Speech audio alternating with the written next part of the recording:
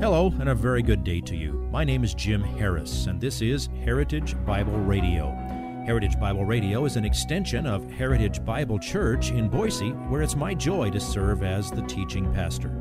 Every day, we devote our radio time to studying a portion of the Word of God so you can know Him better through Jesus Christ and serve Him better through your local church.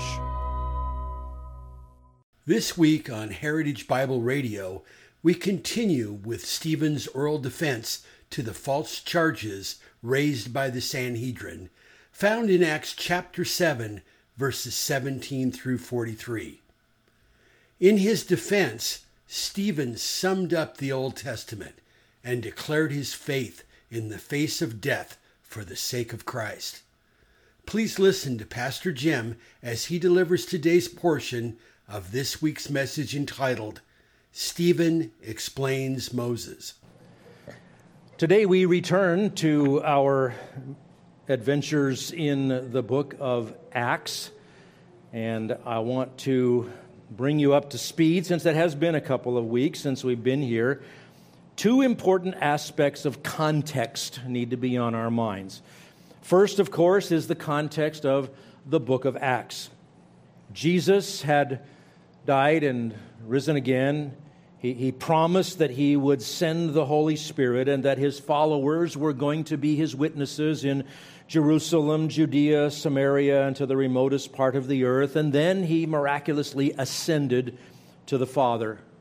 A matter of days later, the Holy Spirit arrived just as he had promised. He came again amidst a series of miraculous manifestations, and all 120 of the believers who were gathered together were filled with His Spirit.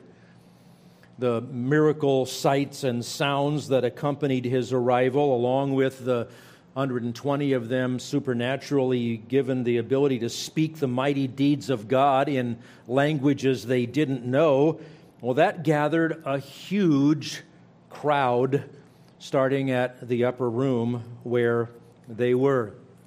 I just got back from Israel last week. Got to show you at least one picture. Here is the upper room.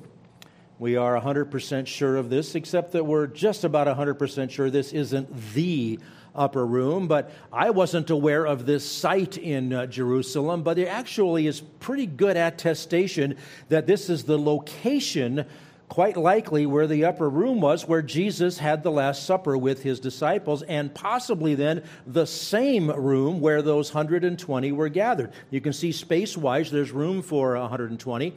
I assure you that the only thing special about the 120 that are in there is that it happened to be some of our group and another couple of groups of tourists who were there that day. But it was a spacious place, and it was right near the temple in Jerusalem. Well, after that miraculous arrival of the Holy Spirit, Peter preached the gospel of the resurrected Christ, and 3,000 of those who were there heard, repented, believed, and were baptized. And then on the heels of that, in the days to come, healings and more gospel preaching continued. Moves us into chapter 3, where Peter and John were arrested by the powers of the hierarchy of the unbelieving Jews. They were threatened and released, but they refused to back down from preaching the risen Christ. And soon this fellowship of these new believers just flourished, and it was profound. They cared for each other as never before. And in the midst of that, Satan mounted a different kind of attack. He tricked a couple into lying publicly about a large contribution they'd made, and something you and I probably wouldn't schedule if we were trying to build allegiance to a new group. God struck these two dead in front of the congregation. He was making the point about His holiness among His people, but that didn't stop the spread of the gospel. Eventually, next chapter, all the apostles were arrested. They were harassed, they were interrogated, and then they were released, but they were flogged before they released. I mean, that's what you do with innocent people who are falsely arrested, right? But nothing could stop them from preaching, and the gospel could not be stopped from reaching more and more people. As this amazing fellowship grew to 10,000 or more, There were growing pains of logistics, which led to chapter 6, the appointment of 7 men as the first deacons, we believe. They were raised up to take care of the daily ministries to the widows. That's the main topic of chapter 6. And that's the context that brings us up to Stephen. And the second point of context is about one of those 7, Stephen. Stephen was raised up by God to perform miracles just like the apostles did, and to preach the gospel with great power just as the apostles did. And the leaders of the Jews were offended by Stephen just as they were offended by the apostles. And so they manufactured false accusations against him. They persuaded people to make the accusations so that they could drag Stephen before the Sanhedrin, the same place that Peter and John had been taken, the same place that all the apostles had been taken. And the setup for chapter 7 was at the end of chapter 6, where we saw this in verses 10 through 14. But they were unable to cope with the wisdom and the spirit with which he was speaking. Then they secretly induced men to say, "We have heard him speak blasphemous words against Moses and against God." And they stirred up the people, the elders and the scribes, and they came up to him and dragged him away and brought him before the council. They put forward false witnesses who said, "This man incessantly speaks against this holy place," the temple, "and the law. For we have heard him say that this Nazarene, Jesus, will destroy this place and alter the customs which Moses handed down to us." This was going to be a bad day for Stephen. His fate was sealed. He was going to be killed, and I'm sure he knew that. This mob of pseudo-spiritual hypocrites was about to show their true colors. Now, I'm sure that a lot more was said than is recorded in Acts 6 and 7, but we have a very succinct summary that launched Stephen to state his case. Chapter 7, verse 1, the high priest said, "Are these things so?" Have you talked about the destroying the temple and blaspheming Moses and blaspheming God? Well, I labeled this chapter, when we dove in last time, I called it Best Last Words Ever. And I think I can stand by that. Stephen did nothing less than summarize the Old Testament. His example here is the pinnacle of examples of declaring one's faith in the face of death for the sake of Christ. He began with Genesis, and we saw that part of his spectacular statement of faith last time. I commend it to you for your review if you haven't heard it, chapter 7, verses 1 through 16. Now today, we're going to bite off the next 28 verses and zero in on another part of the false accusations. Remember, we have heard him speak blasphemous words against Moses and against God. This is Stephen preaching truth about Moses, showing that it's not him, it's his accusers who are against Moses.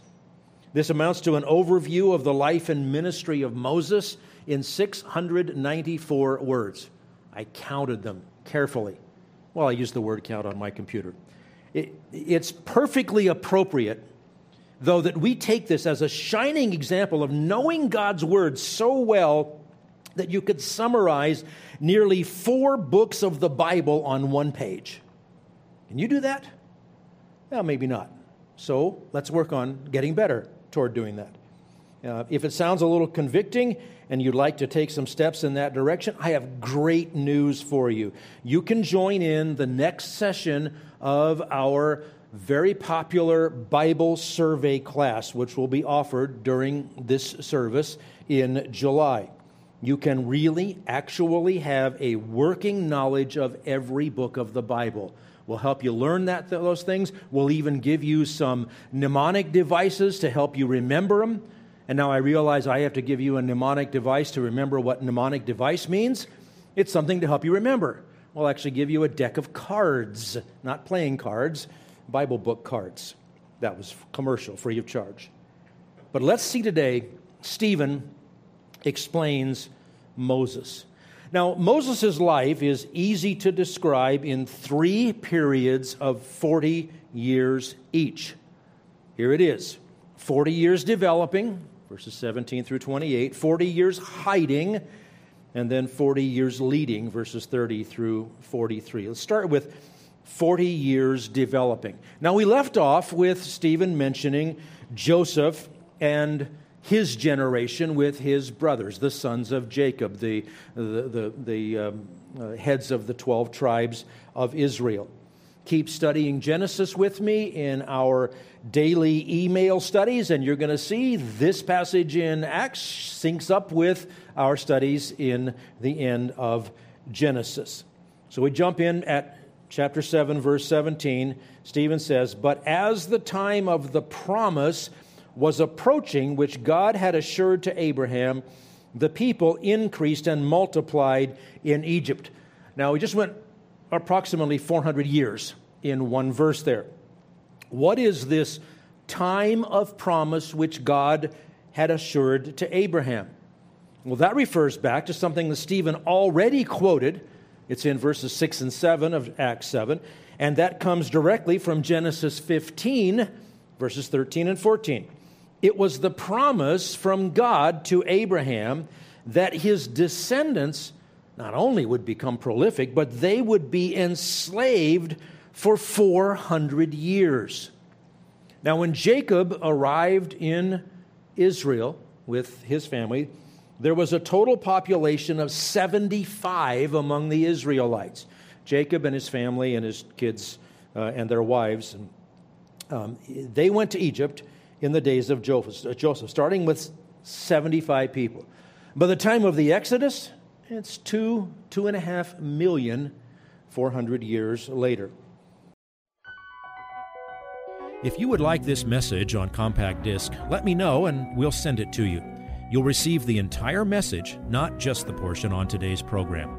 You can order by phone at 353-4036 or by writing to us at 7071 West Emerald, Boise, Idaho, 83704, or on the internet at hbc-boise.org.